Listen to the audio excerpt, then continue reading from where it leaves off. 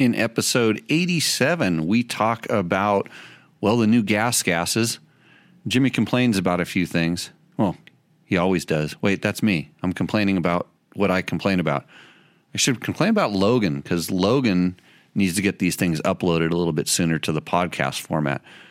And if it wasn't for Recluse, we wouldn't have these uploaded at all. So if you need a Recluse on your gas, that could work out as well.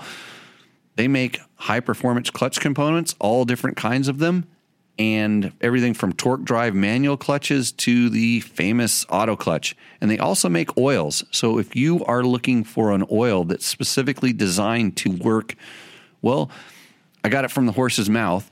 They told me it's an oil designed so that your clutch works the best it can. It does all the other engine lubrication stuff just fine, but they really spent some time putting some additive package in there so that your clutch works just as it should. And I can attest that that is a true statement. It is the best oil that I've ever put in my bike for clutch feel with a Recluse clutch. So makes sense. Give it a try if you want to find out for yourself. And if you need to know more information, you can check them out at www.recluse.com. That's REKLUSE. And now here's the show. 7 o'clock, Logan. That's right. 7 o'clock. What do we do at 7 o'clock? We start Tech Talk Taco Tuesday. Right, and that is the show where we talk about dirt bikes and dirt bike related products. Man, you're getting better at this. This show is brought to you by Honda. And Honda has a little read for us. Yeah. And you've been practicing this for the last 20 minutes, right? Yeah. Yep. Good. Give me that thing. Okay, how does it go? Oh boy.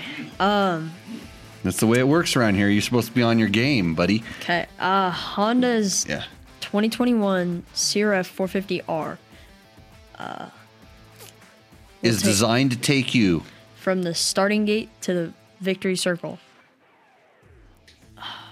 This awesome open class motocrosser features an all new suspension, chassis, and motor. Engine overhaul. Yes. And bodywork. Yeah. And you can forget about clutch fade, adjustment, or hand fatigue with the new hydraulic clutch system. Lighter than ever, the CRF 450R. What does it do? Come on. Makes... It explodes out of corners when it's time to increase your lead.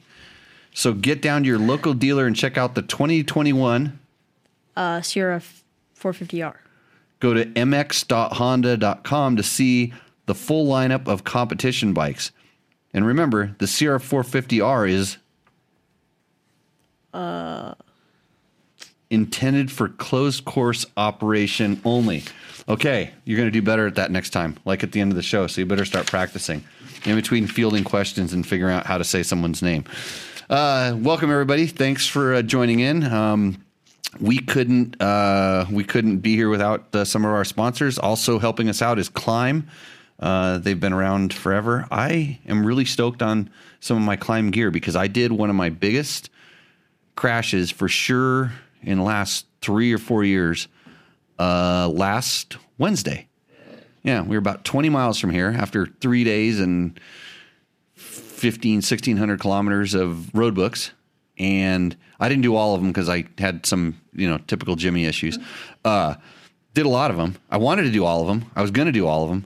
But we were in a sand wash not too far from here. And I chopped the throttle, clipped a rock. Right as I chopped the throttle, going pretty good, and cartwheeled. But only one big slow-mo cartwheel.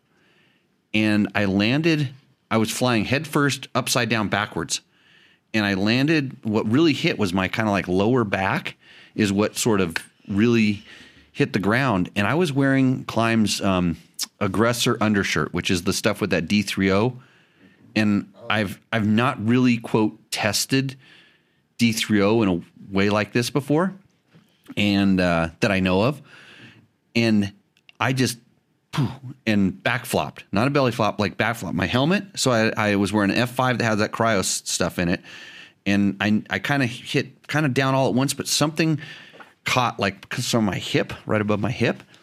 And the only place that I have any pain, any sort of like injury whatsoever is right where that padding ended and where my kind of hip.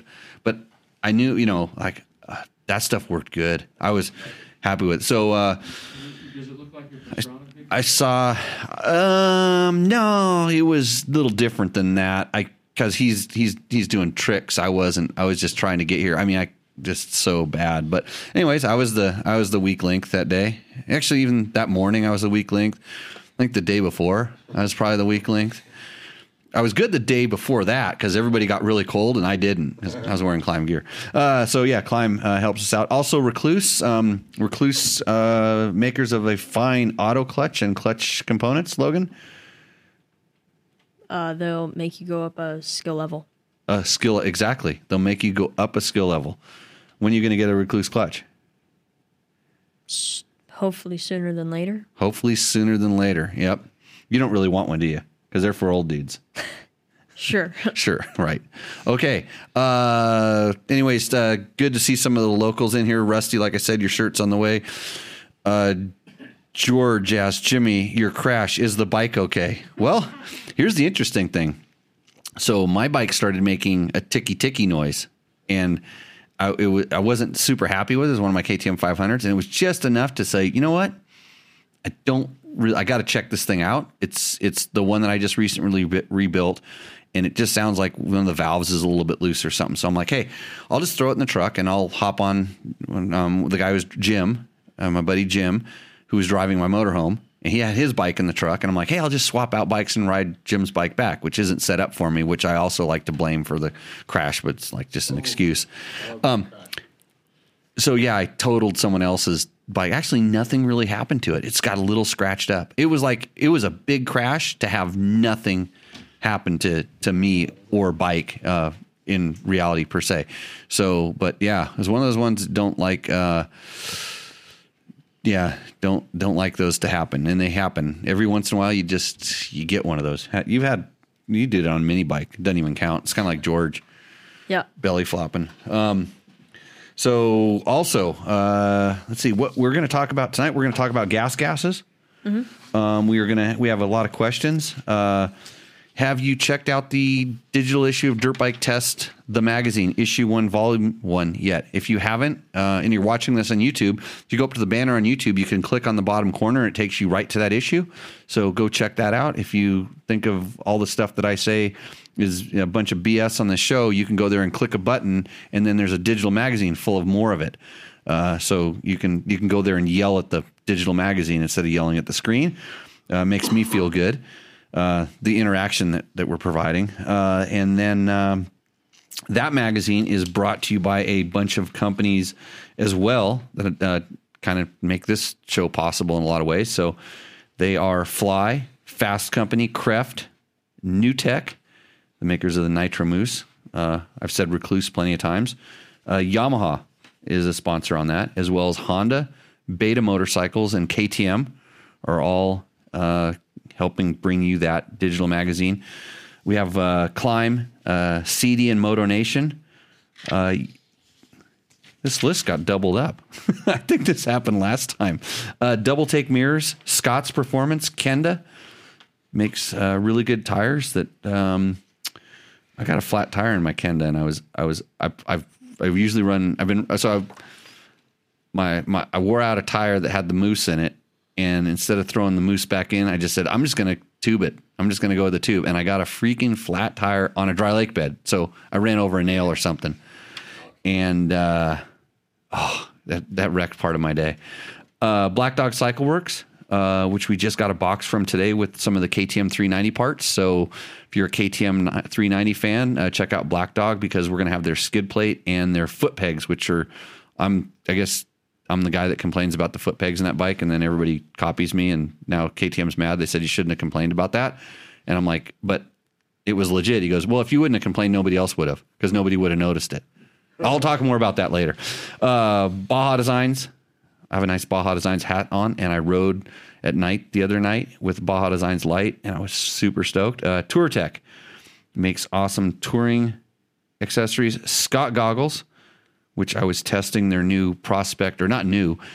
I just got a new Prospect light sensitive lens dust goggle. And so they make a couple different high end like goggles that have different foams in them for like when you're going high speed.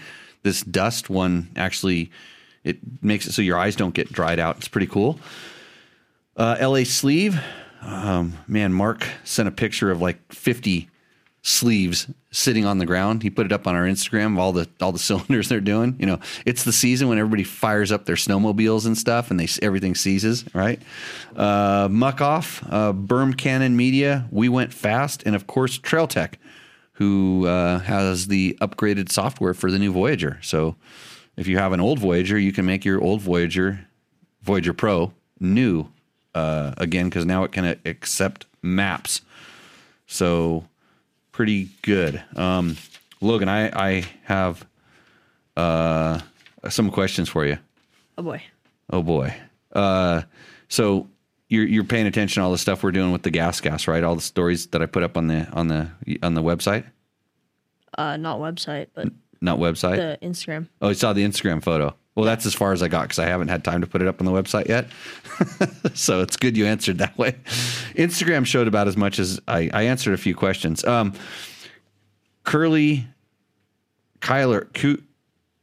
how do you say that? Kuehler Stoker says, the real question, are there any plans to develop electric bikes from the Mini you are riding up to the size of a full-size bike? Really, the only one who makes bikes in the various sizes from Mini on up is OSET. Where are the in-between sizes? Question for you. Because I need a sip of beer. Hopefully coming before 2035. That way we can still ride dirt bikes in California. And I think we're going to ride dirt bikes in California anyways. chances are. How old am I going to be in 2035? Was 20, 50, 60, 65? I'll still be riding. Yeah, I'll be doing just fine as long as I don't crash like I did last time. So all manufacturers seem to be developing some sort of electric platform. I don't know. Like KTM has the E-Ride, the free ride, but they call it the E-Ride. That's their full size one. And I did ride the Gas MXE5. I think that's what it was called. I actually putted it around. That thing was pretty cool. I mean, I wanted just to see that. I putted it around to feel the throttle connectivity and how they were toning it down. It has 6 different modes that you can play with. So you put it in mode 1, and it barely, with my weight on it, it barely would even move. And you just, you turn the throttle like wide open, and it would just barely start to go. So with a kit on it, it's super tame. It's like having the washer in your PW50. So that, and then each one of them was a very nice step up all the way to 6. And 6, I felt it was better. It was way better than a well, for me, a little 50 race 50, because with my weight, the clutches just get smoked, because it can't. But that thing is just direct drive, so it actually worked really good. And there's none of that clutch slipping. None of that clutch maintenance, which on those bikes are, high level maintenance. This thing, if you can start out there, if you get to start out there and the bike's adjustable in height and lowering and you can do you can do 2 different shock positions and slide the forks up and down. And then there's an additional kit. You can make it 100 millimeters lower. So it's the size as one of those little adventure 50s. You can turn it upside down and throw it in the back of the trunk and, plug it in and go. And the battery lasts longer than the attention span of most kids. So that may be the new best electric bike I have ever ridden, which is saying a lot. So pretty cool. Kids are lucky. And the bigger bikes are coming, but I think what's happening is that the battery technology is getting better and changing. And that is what's going to drive those. They've got the engines figured out. They're doing really good with the power controllers, so the throttle doesn't feel like an on-off switch like it does on a lot of bikes. Even some of those strange ones that people have been sending me links to, these weird kind of half mountain bike, half motorcycle things. the controllers on those things are generally horrific for a gas guy until you learn how to use them, because you get all the torque at low RPMs and it's not smooth. So, Honda's shown their bike. There was the Alta that was a really good bike. So that it's coming. It's coming. And Tony Rays wants to know. What does Tony Rays want to know? When is the all electric Volt model coming out? Volt. Yeah, got it. Yeah, good joke, Tony. Volt. Did you buy that name yet? Did you get voltvolt.com going? Pretty good. Next question on the gas. Dave Rubikowski, Robot. Oh, come on, Logan. You're supposed to nail that for Dave Robascati.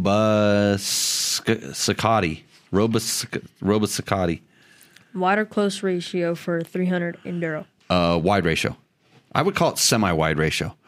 But that's and on the Enduro bike, it was definitely a wide ratio. And I rode everything but the 65 and the 85.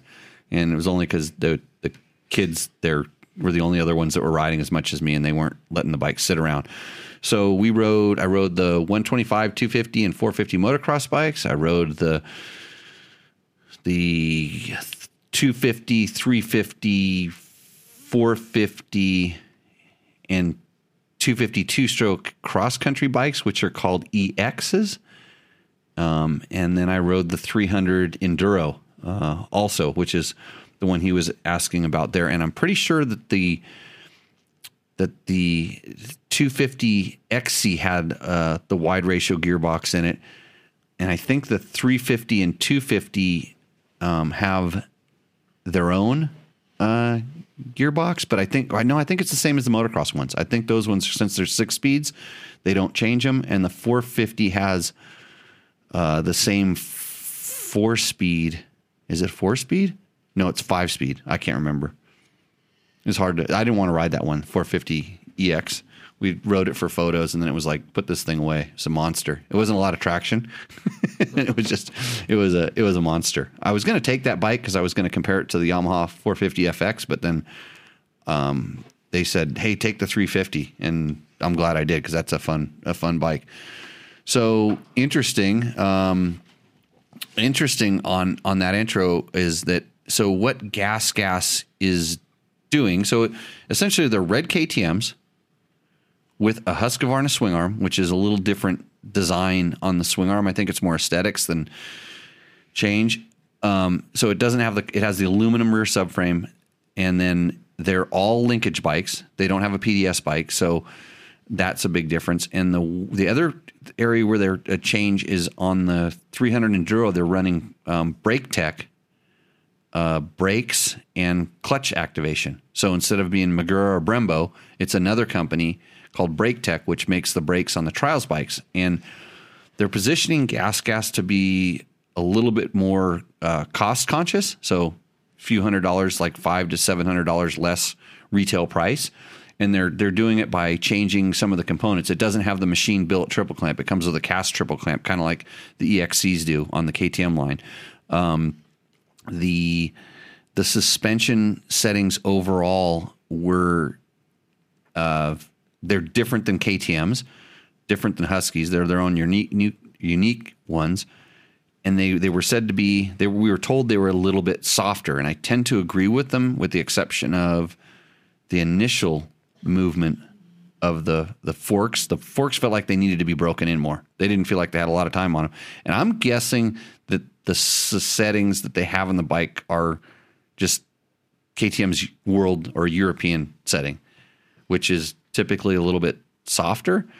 But I've also, in the past, when I've ridden a European bike, the initials, they have a stiff initial bit of the suspension, like the low speed compression is stiff, and these bikes sort of mirrored that. I rode a 250 at the beginning of the day, and then a motocross bike, and then also at the end of the day after it probably had 3 to 5 hours on it, and it still felt a little bit stiff.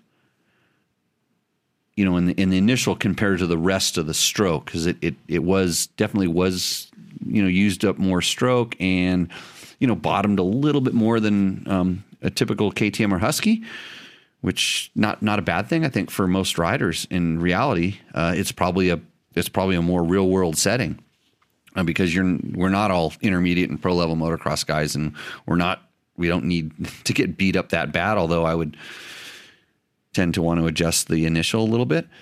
And then the other difference is Maxxis tires on the motocross bikes. So they have the new Maxxis motocross tire, which really wasn't that bad. I don't think it transferred from and the traction was really good that day, most of Glen Helen, but when you went from that really good traction to some of the parts that were hard packed, the bake stuff, maybe the transition on that, so actually the rubber compound may not be as good, but that's a pretty minor thing. It was on the brakes; they were good. They leaned into the turns good, and so it was hard for me to really tell the difference the tire was playing into how the suspension was feeling, and without the ability to do some back-to-back testing, it was really hard. But overall, I think that those bikes are fine. You're not gonna find any fault with them. I'm sure the other magazines will, and speaking of other magazines, so when I got on the 450 motocross bike after two other publications had been on it, and they were kind of rotating us around because they didn't have enough bikes for everybody, so you're kind of sharing them. So and I observed the guy who got off the bike and went straight over to his little video guy, and they sat down and they talked about the bike. I know who that was. I don't know who was on it first, but so I got on this 450 and I took off and I rode around. I said, holy crap, this suspension is stiff. It feels like it's just jackhammering me. And I went about a half a lap and I came back in and I was pretty sure. I go, you know what? It feels like the tire pressure went up.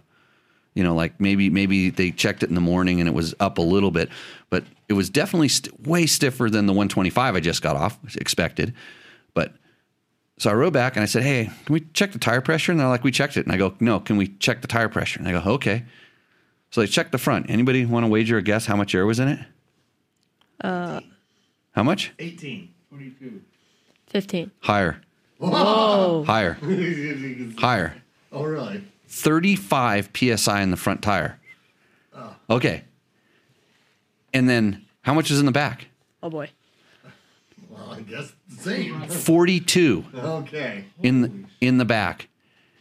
And so these two other, you've probably watched their videos. These two other guys rode this bike around and they're good. And I'm pretty sure one of them even came back in and had them change some suspension clickers.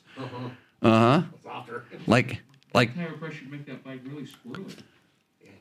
it actually, when the dirt was loamy and stuff, it wasn't that bad. But if you hit a bump, if you hit like any sort of square edge chop and stuff like that, they're just and then when you start leaning it in, it just didn't bite. I was thinking like, okay, it's stiff and the tires are at like 17 PSI. We need to let some air out of them. I had no idea that they would. And what had happened is when they were doing all the tire pressure checking, this bike got pulled out so somebody could go shoot a photo of it, and it got taken out of line. I mean, when they're dealing with like 30 bikes, 20 bikes that are out there, this kind of stuff happens.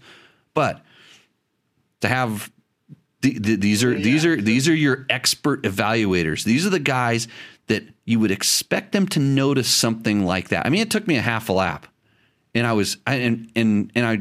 just come off a 125, so it was a big change. Everything was a big change, and I'm like, there's something that's just not right.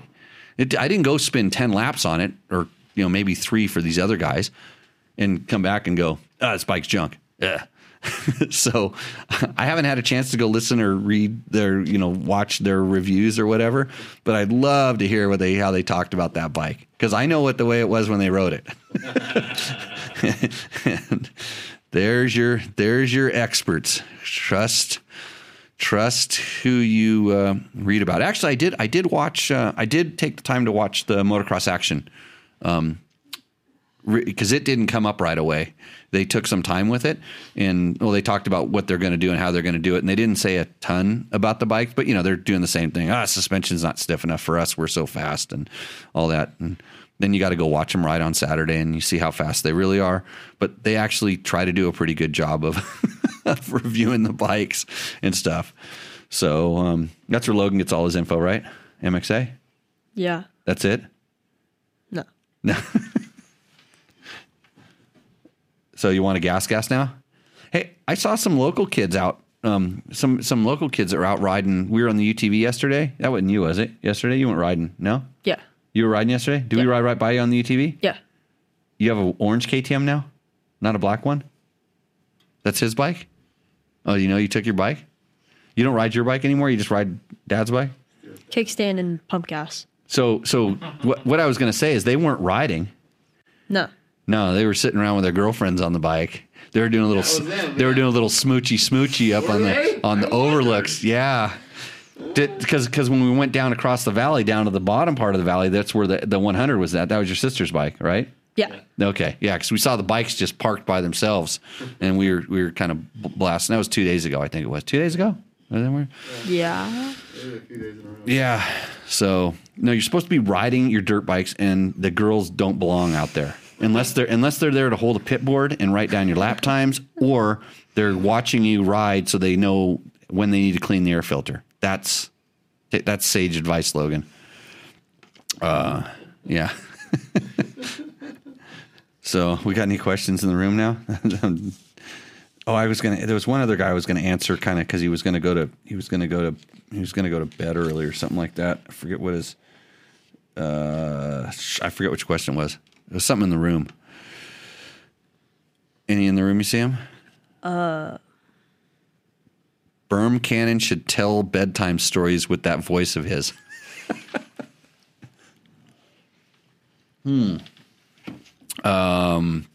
Zap Zap is what Chris Real thinks the gas should be called. I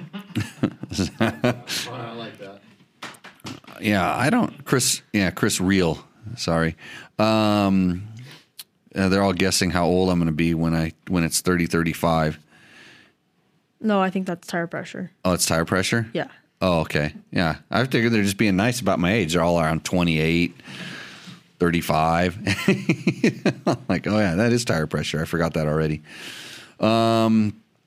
Yeah. So what bike, the Gas 450, that I rode at the intro, the motocross, the MC 450 had 35 and 42 was the tire settings after some of the other publications wrote it. Let's see. Who rides southeast of Vegas? I'm not sure what they're talking about. Okay. Where was the one question that the guy I thought I put it on that. No, I didn't. That because he said he had to go to bed. He was probably on the East Coast. I'll figure it out later. Sorry if I missed your. Wonder if he threw it up in the. I don't know if he threw it up in the chat room. No, in the thing. If Logan follows your path of romance, his wife hasn't been born yet. That means. I think what that means is no women will tolerate my style. I guess well, Heather does. A little bit, most of the time. Yeah, I moved on from PBRs. This is Dogfish Head.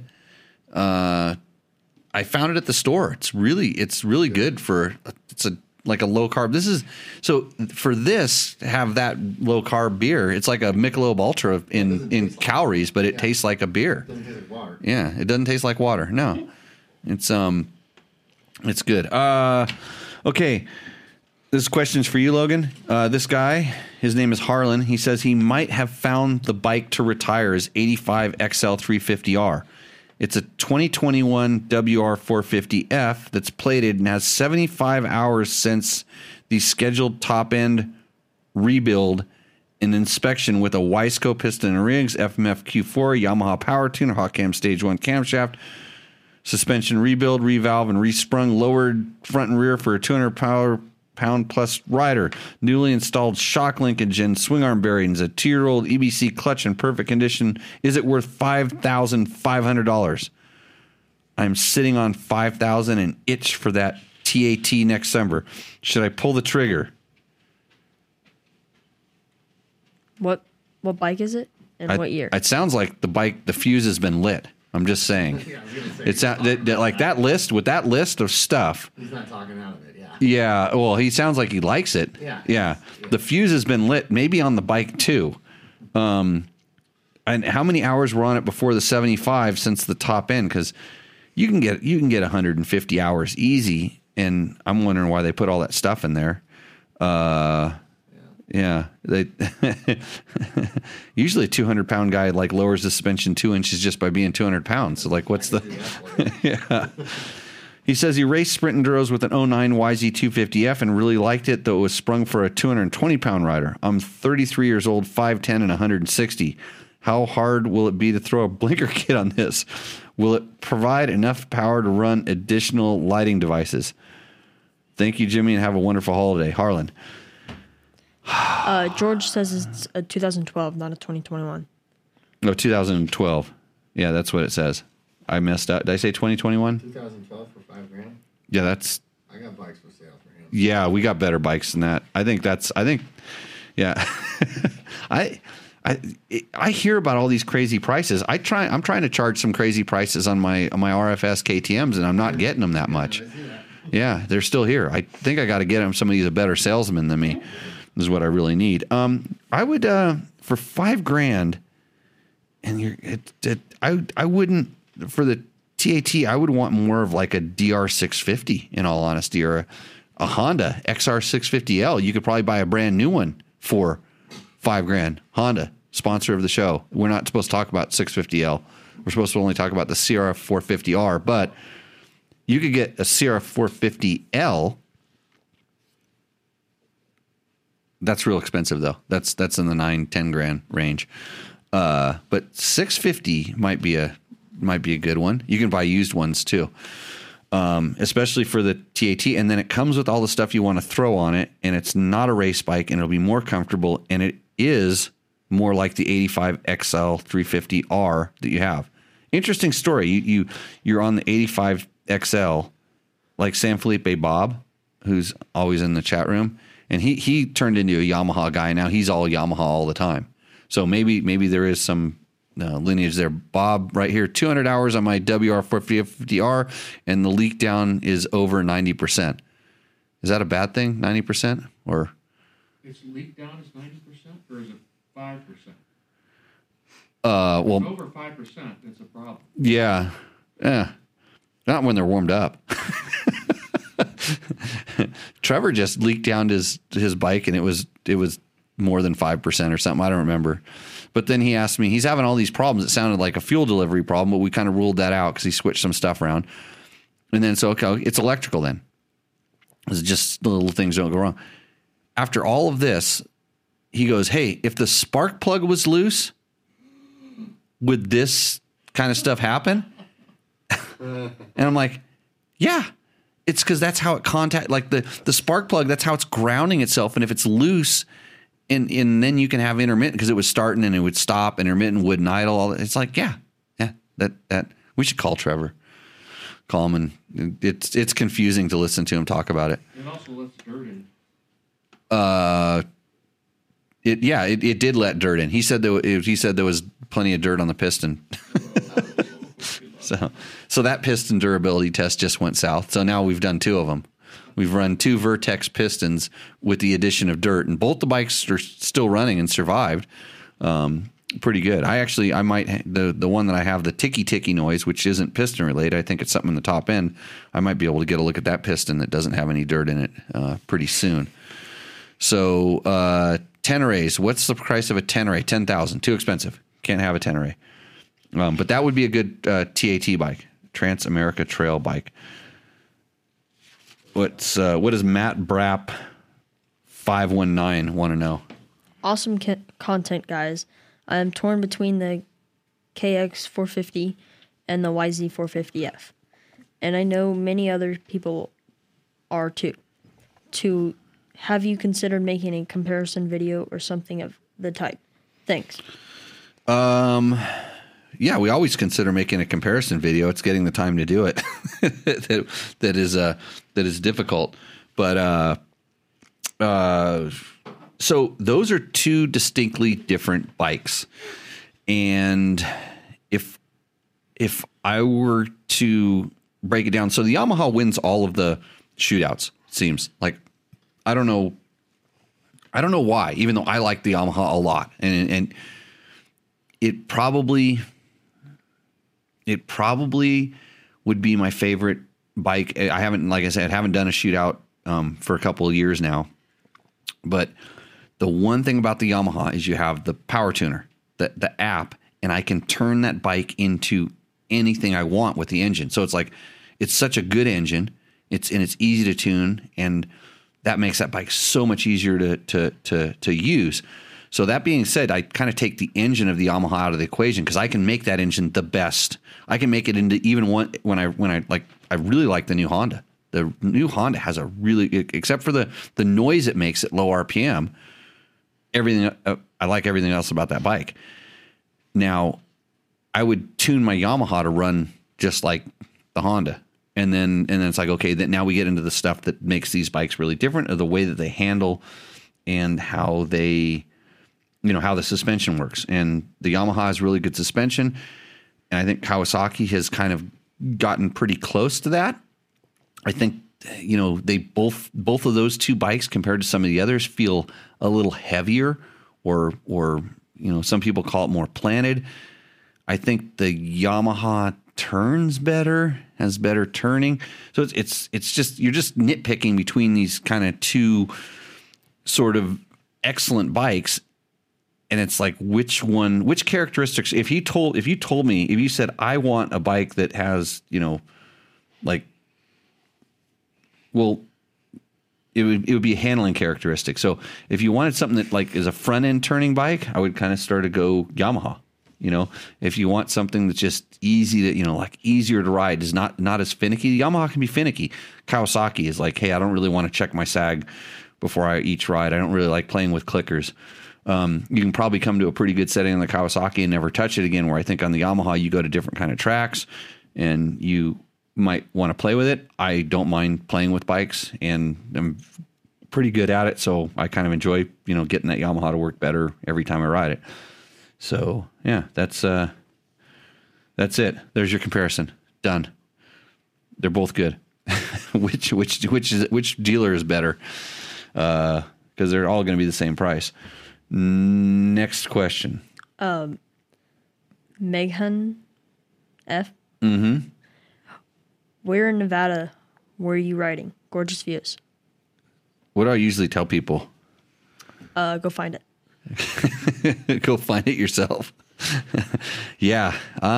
That's me. I don't want to I don't want the internet to reveal all the awesome riding spots. And if we make it too easy, we tell you exactly where those spots are and you go there, then everybody goes there, then they're not that awesome anymore. So, I think you should have to work for it, because if you work for it, then you would be like me and you would want to tell everybody where it's at, because you don't want it to get ruined, unless you think that that's the best way to win a popularity contest on the internet, is to give everything away for free and then have your favorite riding area turn into a garbage dump, because the people that get the information for free tend to treat it like they got it for free, and then we all suffer. So that's the way it is. Rusty Neal has a timer on me. Yeah. You want to know why? Anyone want to guess? Yeah. What haven't I done? Yeah. Good. Let's see if we can get through a whole show. Maybe. I don't know. I touched one today. I moved it out of the way of the other bike that I bump started today. You want to imagine what that was? Fuel injected 2-stroke. An OSA. Oh. Yeah, I got it started today. It started right up, not with a Kickstarter, with a bump start. But yeah, just wanted to make sure it still ran. Doug Derby. Doug Derby, yes. He said maybe Jimmy doesn't have any of those running right now. Nope, they both run. They're both running. Next question. Captain #250 #FX. Horrible audio. Well, that's a real constructive comment. He's talking about the Beta 300 ride test. So I went and looked at Captain FX250 hashtag, whatever his name is. I went and looked at his page where he rides around and talks too. And I thought maybe, like, thanks, buddy. Horrible audio. Like, if you're doing it, tell me how to do it better, man. Don't just beat on me. You sound like he sounds like, well, right away I noticed he needs riding lessons. That was obvious. I could tell he was out of balance the whole time. And then he's kind of breathing hard. His audio is so good you can hear him breathing, which I don't know if I like that. It's not really, doesn't turn me on. So next time I'll breathe hard in my video for you, Captain. So,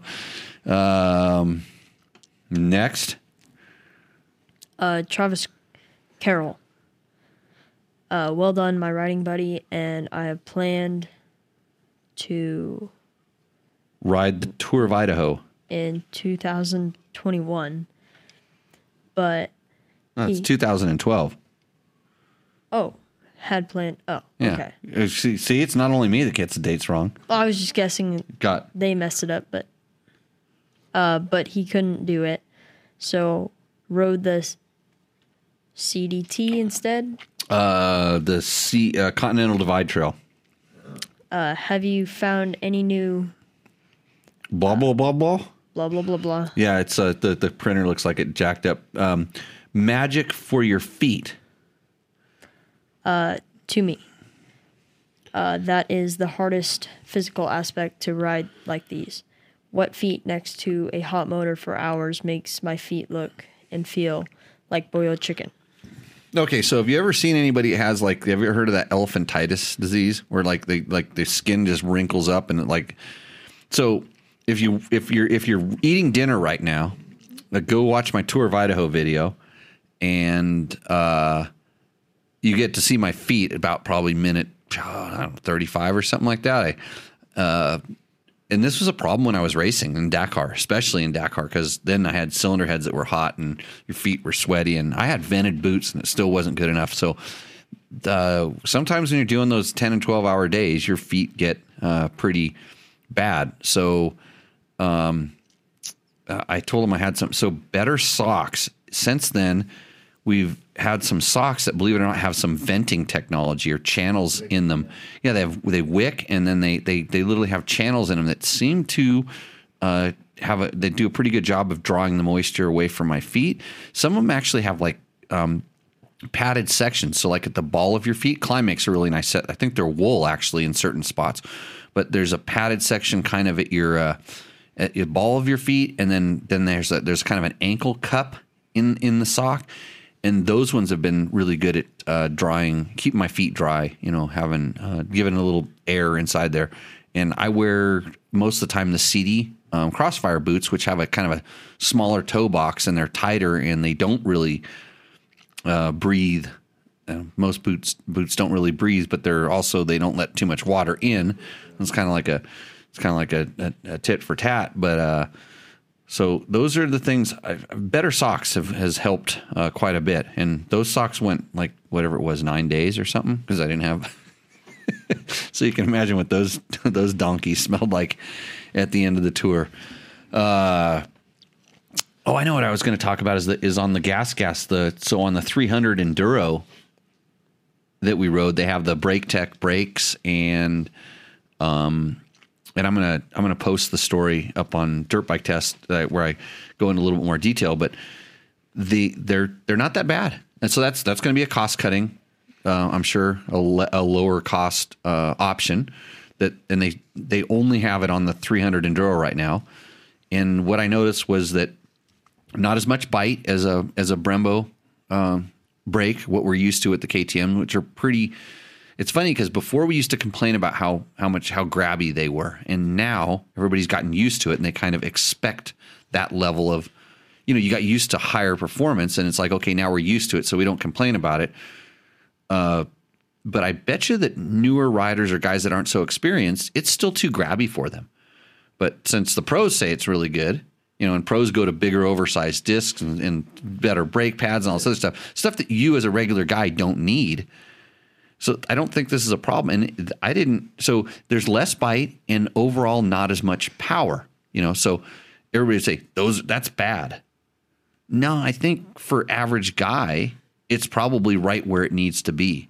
If you're riding with a bunch of guys that are all top level guys and they all say, I really like the brakes on the KTM better than this. We noticed back when Honda went from a steel braided line to a rubber line, the components on the end stayed the same and the rubber line changed, and it was a cost thing. But it was also, they found that their regular riders thought the brake worked better because it wasn't as grabby. So there's stuff like that to kind of pay attention to. But that was, and I went down the Glen Helen downhills and I was dragging it on purpose and trying to get it hot and, make it fail. Felt bad because it's a brand new bike and I'm making the rotors blue, right? Broke the brakes in for the next guy. That was hard on them. No fade. They didn't get weaker or anything funny like that. And then the clutch. So the clutch felt like it was a smaller diameter piston. So it took a longer throw to disengage. So remember how the Magura clutch activation was a little bit quicker and sharper, which I preferred. And then the Brembo was a little bit more modulation, little less lever effort.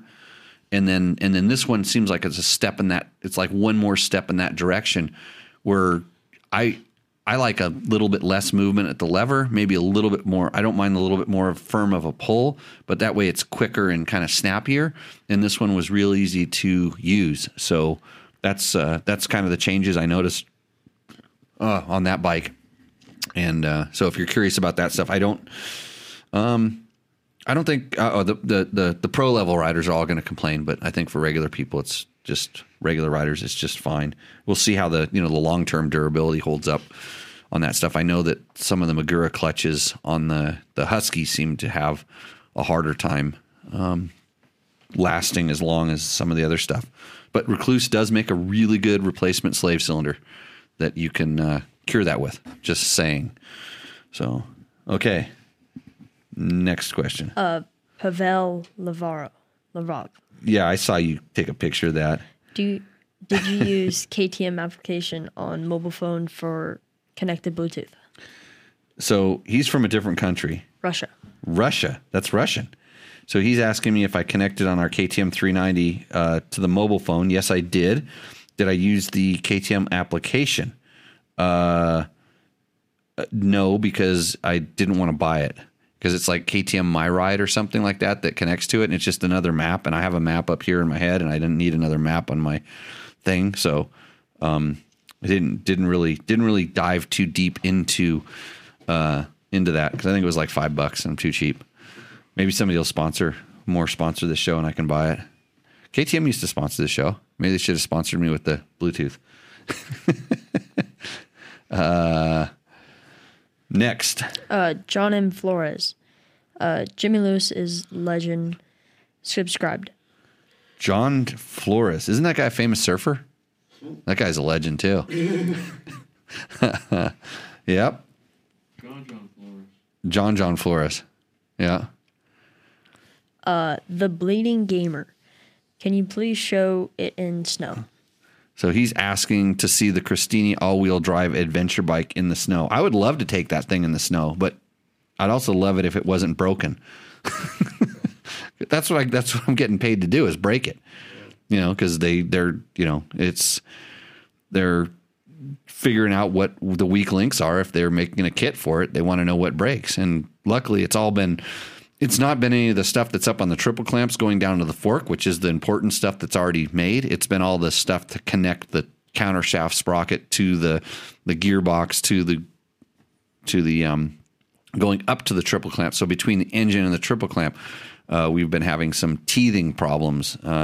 And since Christini is selling a boatload of all-wheel drive fat-tired bicycles, the motorcycle projects, because that makes money, the motorcycle projects sort of take a back seat.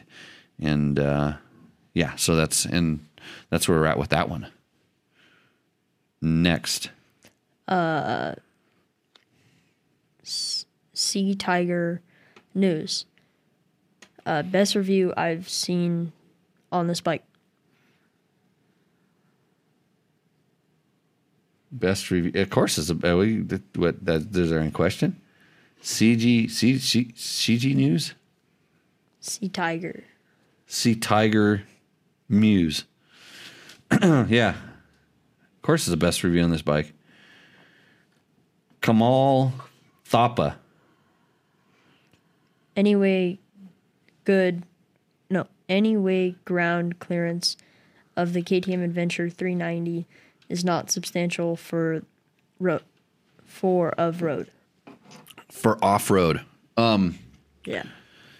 Well, in the video, we demonstrate the bike riding off-road. And I didn't see any place in the video where the ground clearance was an issue. So the answer is no. That's why we put the video out. That's why Did I not talk about the ground clearance? I mean, ground clearance is pretty low on that thing.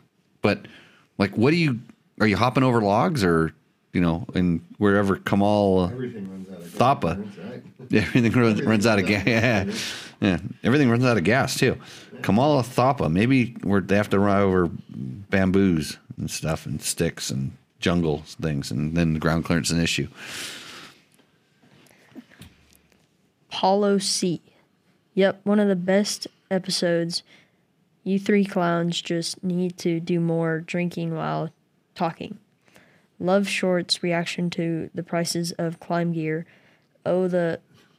And tell Ricky I bought one of his new hoodies because of the show.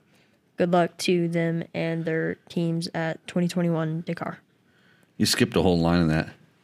Great insight into how riders at different events think and how their bikes are set up differently, etc. Yeah, that's when we get the pros in here. They tell us that stuff, right? Yes. Right? Yeah. Yep. He was talking about taking the 390 off sweet jumps. I did some sweet jumps in that video. I think there's a couple sweet jumps, but ground clearance was an issue. Yeah, thanks, Paulo. Try to bring you those guys. They wanted to do a show last week, but where we were at on Tuesday night, no internets or anything like that.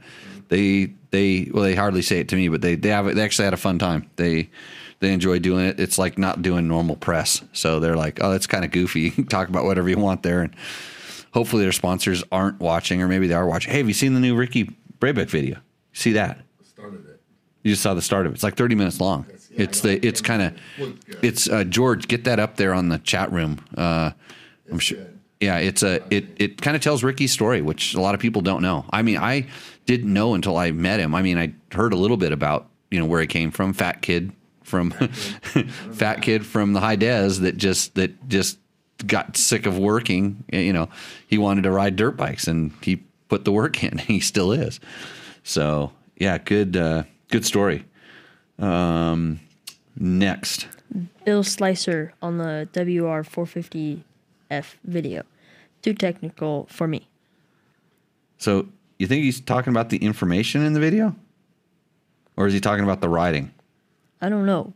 What would you think? Probably the riding. I think maybe I said too much about the bike. What video? WR450F, the Yamaha. I don't remember. It's been a couple of years. But, yeah, the video is called Conquering the Impossible.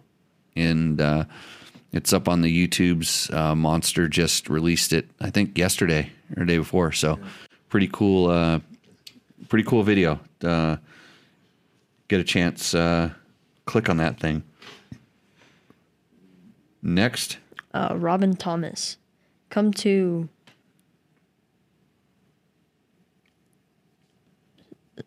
Unami Salt Flat. Salt Flats in Bolivia. Yeah. Yeah, I'm on my way. No, they like tourists there. They adventure bikes and stuff. Everybody likes, lots of guys there. I can't travel right now. I don't really want to travel right now. I'm going to go to some salt flats around here or something like that. Then I won't crash into rocks and sand washes. The Husky 501 video. Mojo and SB. Hey guys, thanks for the video. You mentioned the engine getting hot.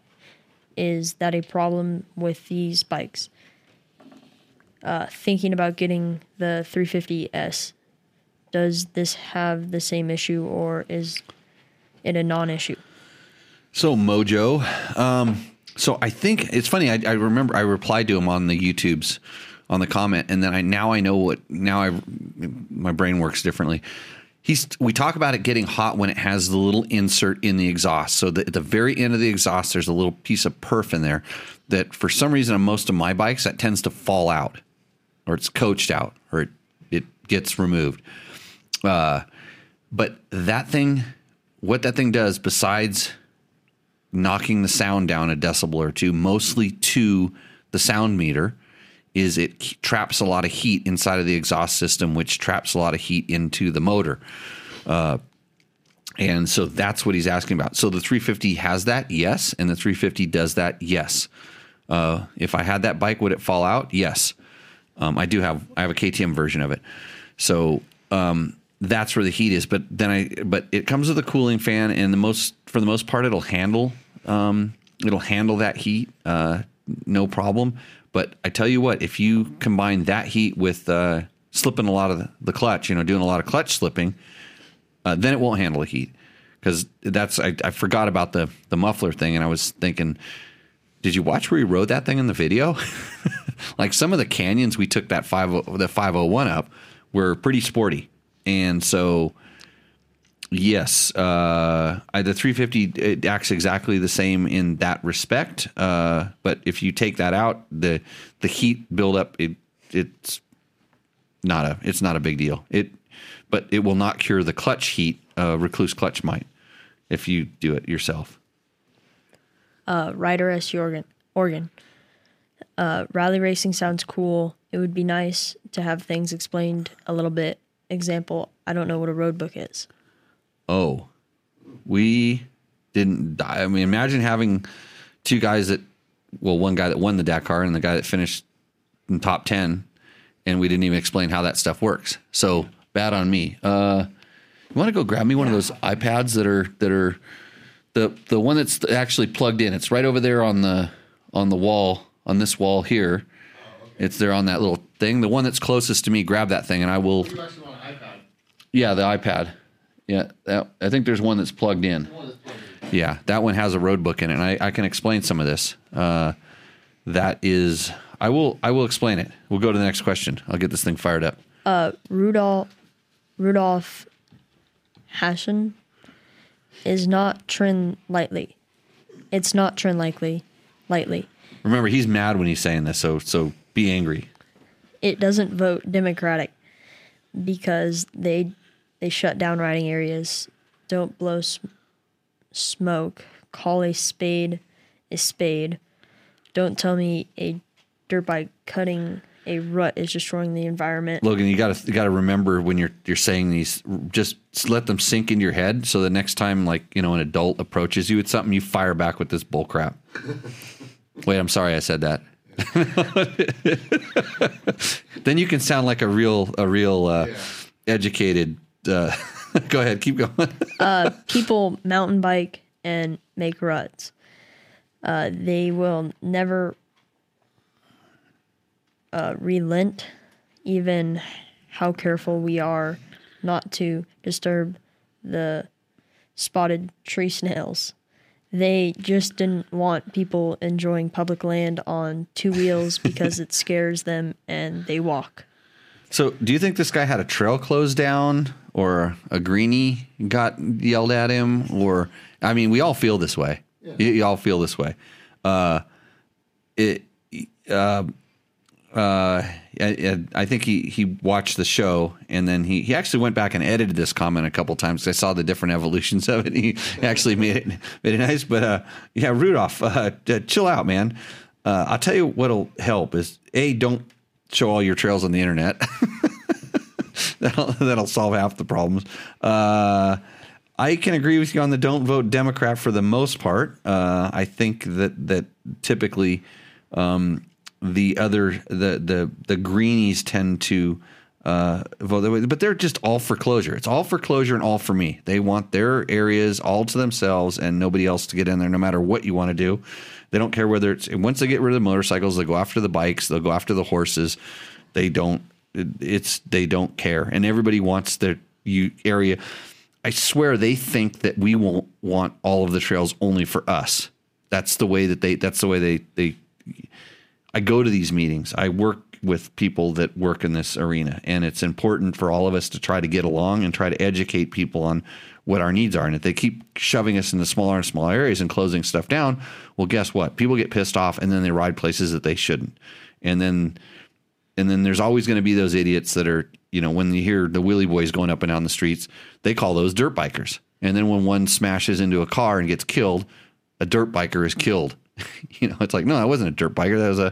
That was a wheelie boy or something. And that's not what a dirt biker is. So we have a public image problem that it's difficult to overcome, because what we like doing is considered by a lot of people to be crazy and out of control. But think about the stuff that we get to do on a dirt bike. If we didn't get to do that, what else would you be doing? Like, think of how crazy we can go out in the desert or go out in the woods, and you can go out and you can do some pretty crazy stinking stuff, and it's legal and it's allowed. And if you take that away, how does that person like cope with needing that level of thrill or excitement someplace? I've always known this. I mean, because once I got a dirt bike, I got out of trouble. I stopped getting in trouble when I had a dirt bike, and the dirt bike was used to keep me in line. So think about that the next time nobody that wants to close down trails listen to this show. But when you're trying to explain to somebody, like, why would you do that? Why are you going to do that? Use that argument I just gave you right there. This is a good way to channel some of that aggression. People are like, well, team sports, go do team sports. That's too structured.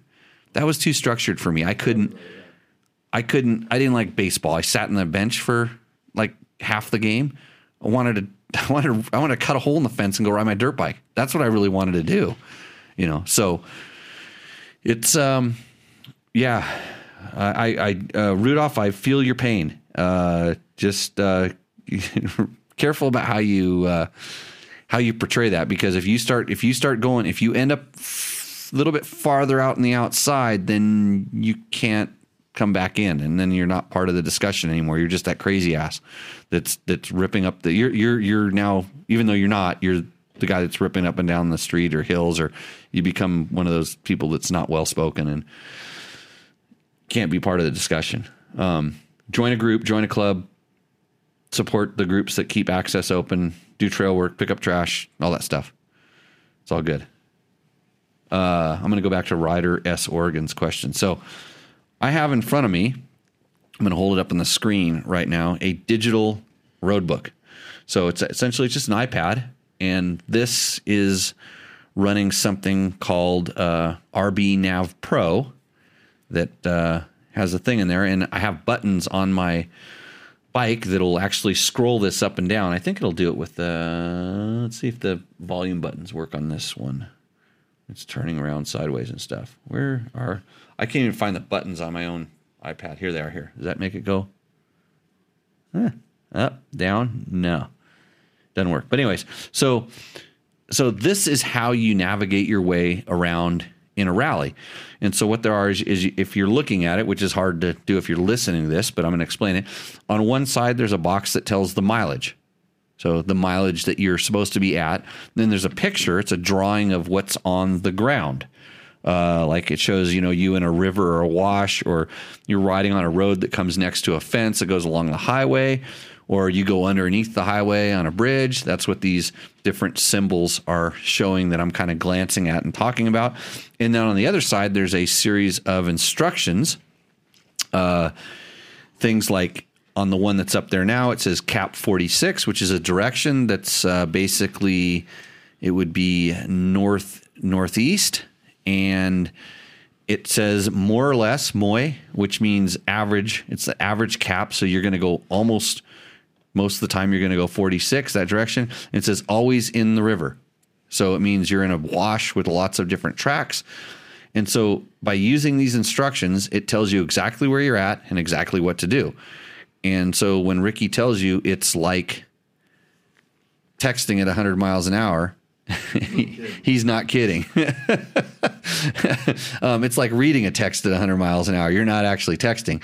And then you see on this device that I'm holding up, that you can see the degrees. It's mostly showing 260 because it thinks it's facing the direction you're looking, which is west.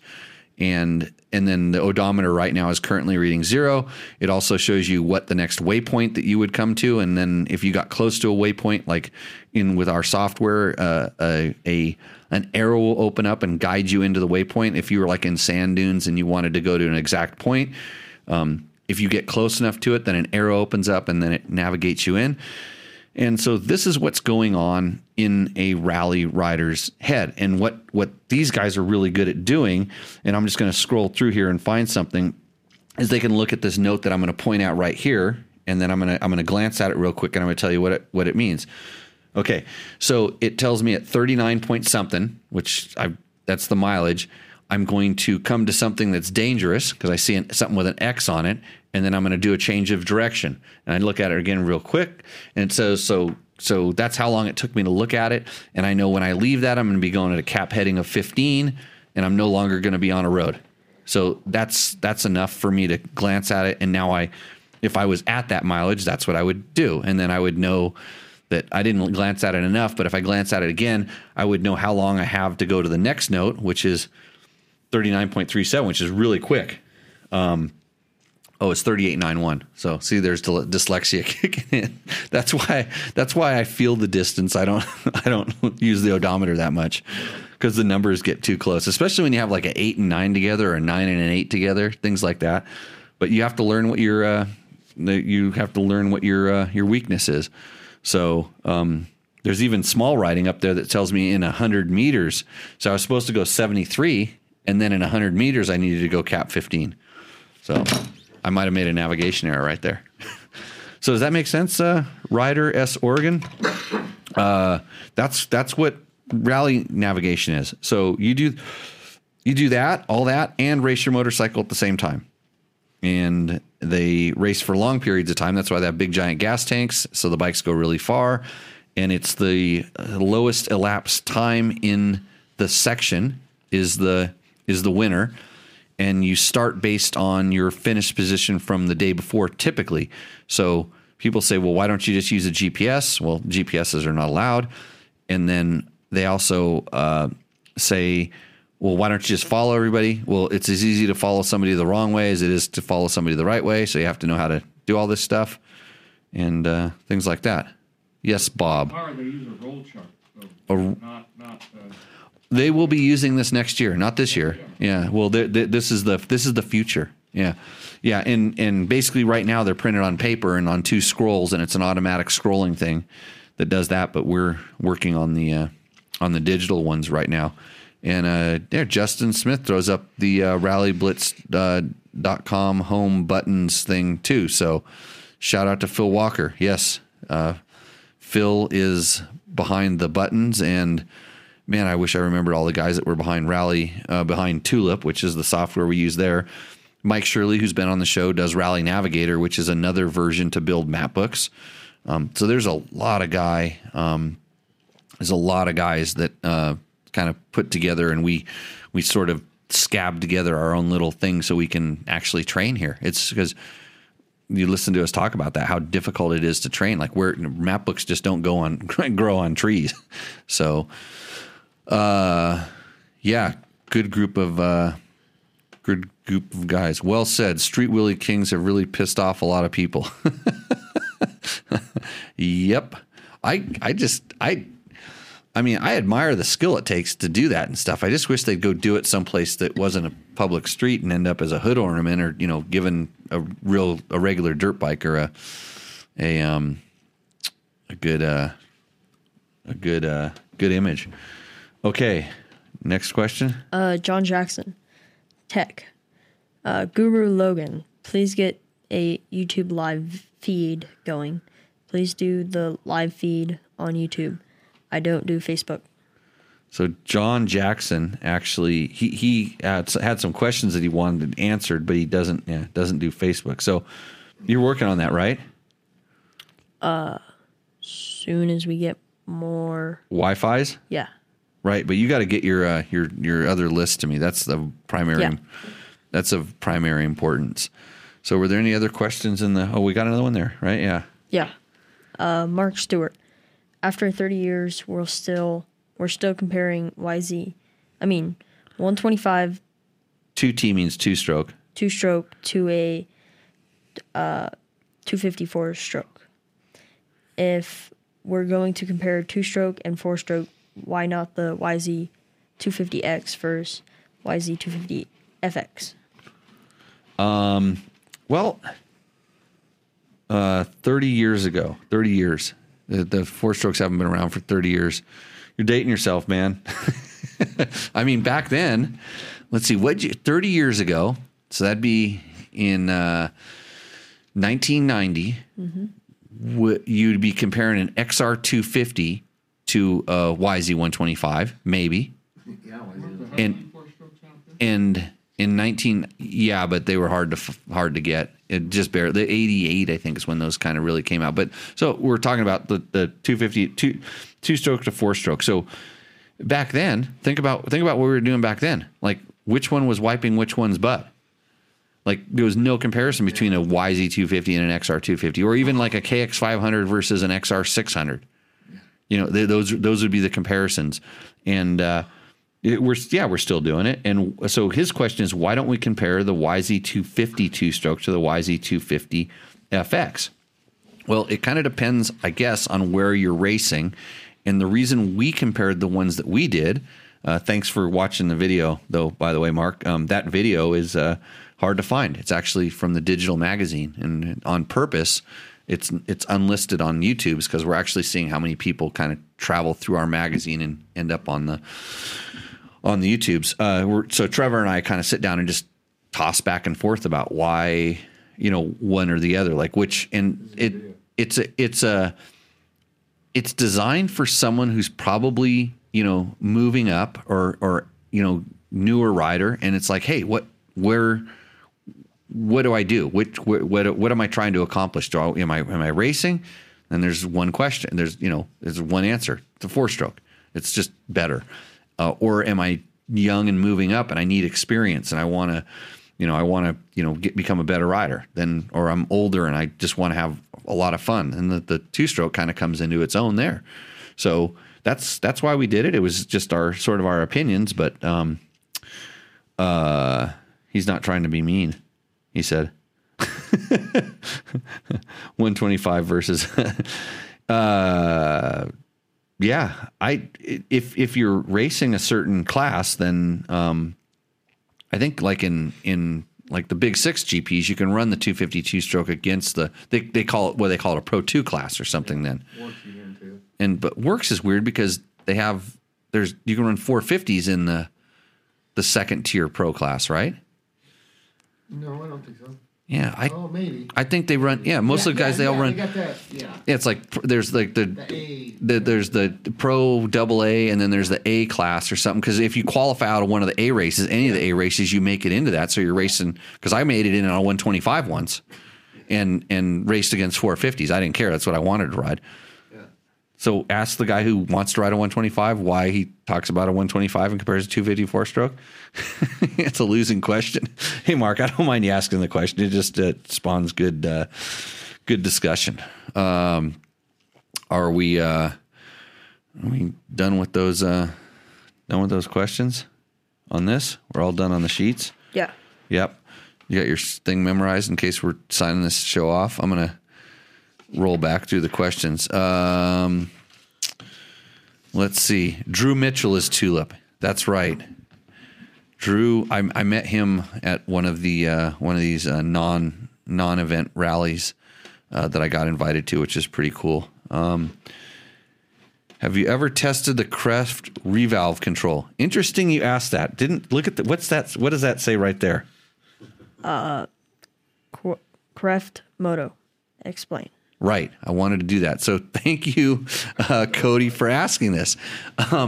So Kreft wants, we want to do a test on the Kreft revalve suspension and stuff. And So I'm kind of going through the customer process. So they're sending me a box to send my suspension back in, and you fill out a form, and then they do a follow-up call where they want to talk to you about what you filled out in the form to make sure they got it all right. And I did that today. And talk about some suspension geeks. I mean, these guys, and I'm saying this in a good way. I mean, these guys, I've seen some of the pictures of their things, the stuff that they have, and it's crazy. I mean, somebody really spent a lot of time thinking about this. And so I went back and forth on the phone today and talked to him a little bit about what I felt, because I really like this. I'm going to send a 500 EXC suspension in. I really like the stock suspension. On some of my bikes, it's completely stock, and most of them, they are just springs. That's all I've done. I can make the bike work, springs and oil level. And so they're going to try to make it better than that. And so we're going to see how that works. But they have some interesting things. One of their valves is called, and this would have I tested the Kreft revalve control. No, I haven't, and that is what we are going to test on this bike. And I'm excited to try it because I know what they're trying to do with that. And so they're trying to give you the adjustment, an external adjustment for mid-speed and high-speed damping, which is generally what you do when you get a revalve. You adjust those two things, because typically your compression adjusters on most bikes do low-speed compression. And then now you have high-speed compression on a lot of the modern shocks.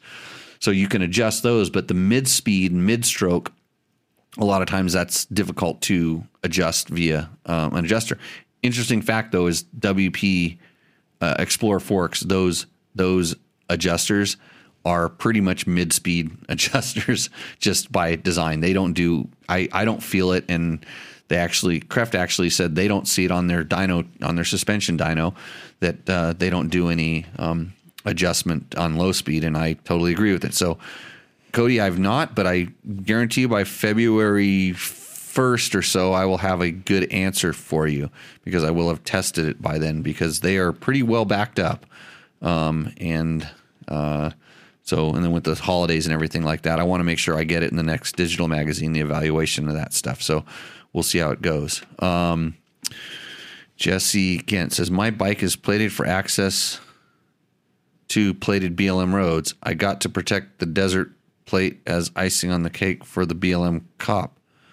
I got the protect the desert plate. Oh, I think it's a plate design, like a special issue plate. So any other questions that we missed?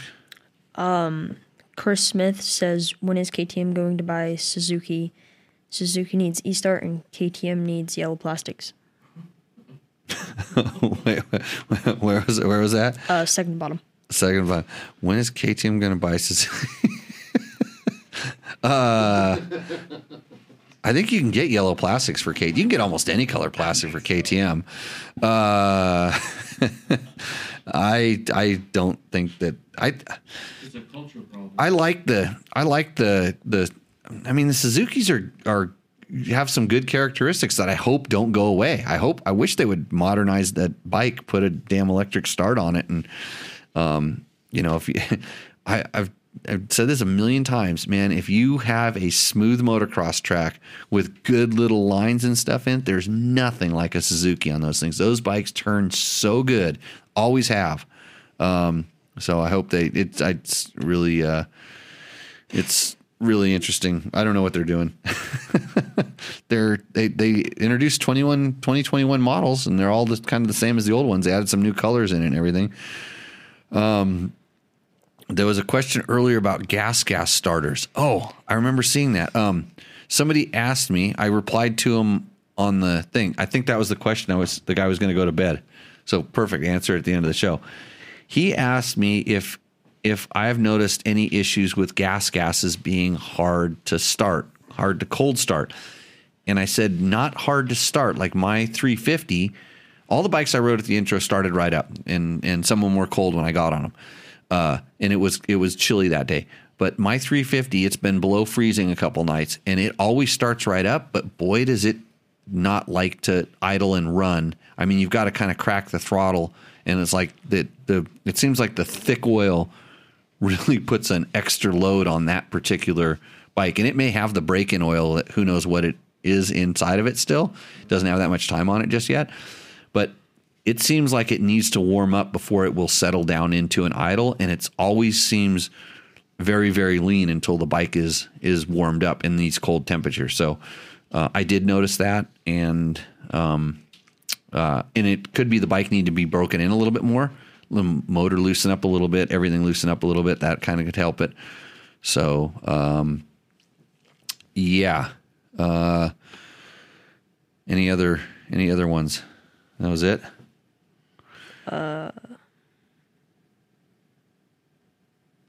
People are checking the prices on the KTM 390. Talking about something that leaks. What leaks? I think I managed to get through the show without saying the word. Yeah. Yeah, pretty good, huh? Hey, you're just gonna have to listen to the I'm gonna hold off. I'm not. There aren't even any pictures of them up there. One of these times it's just gonna be it's all there. It's all whatever those things are. Now, how do you know I didn't sign? Because I'm loyal to my sponsors. How do you know that Honda didn't say you can't say any other H brands? How do you know that isn't in the contract? Because it may be. We may only have to be able to talk about Honda's new 2021 Sierra 450R is designed to take you straight from the starting gate to victory circle. This awesome open class motocrosser features all new chassis, a major engine overhaul, new suspension, and new bodywork. And you can forget about clutch fade, adjustment, or hand fatigue with the new hydraulic clutch system. Lighter than ever, the Sierra 450R explodes out of corners when it's time to increase your lead. So get down to your local Honda dealer and check out the 2021 Honda Sierra 450R. Go to mx.honda.com to see the full line of competition bikes. And always remember, the Sierra 450R is intended for closed course competition use only. I want to ride the Sierra 450RX, the new one. But I don't think they're too excited about having us come out because they're all sold out. So, Justin Smith would love to hear about Ricky and Andrew's Pahrump send off to the Dakar, and if you worked with Skylar at all. No, I didn't work with Skylar at all this year.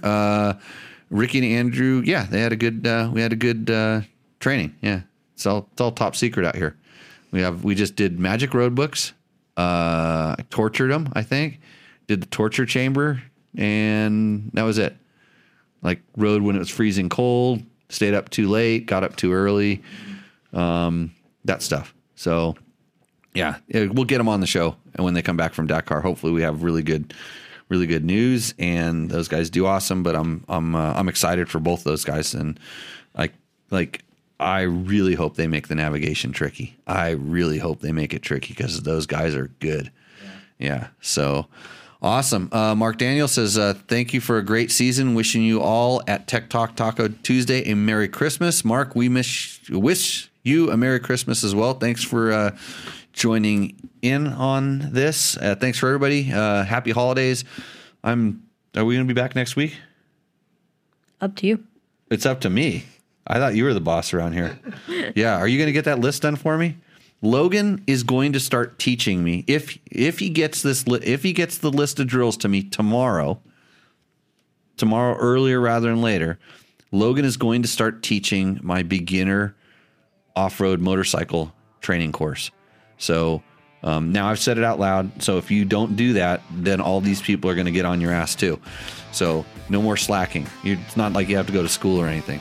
We already know how that's working. So anyways, for Jimmy Lewis, for Logan, Tyler, and everybody out there, thanks for watching us Tech Talk Taco Tuesday. We will see you out on the trail. Cheers. So that exciting episode of Tech Talk Taco Tuesday was brought to you by Recluse. Recluse is a maker of incredible auto clutches and a whole lot more in the clutch department. They make street bike clutches. They make dirt bike clutches. They have clutches for your adventure bike. Some of them are auto clutches. They make a lot of replacement parts in the manual clutch, their torque drive system. There's little parts like slave units. There's protection parts.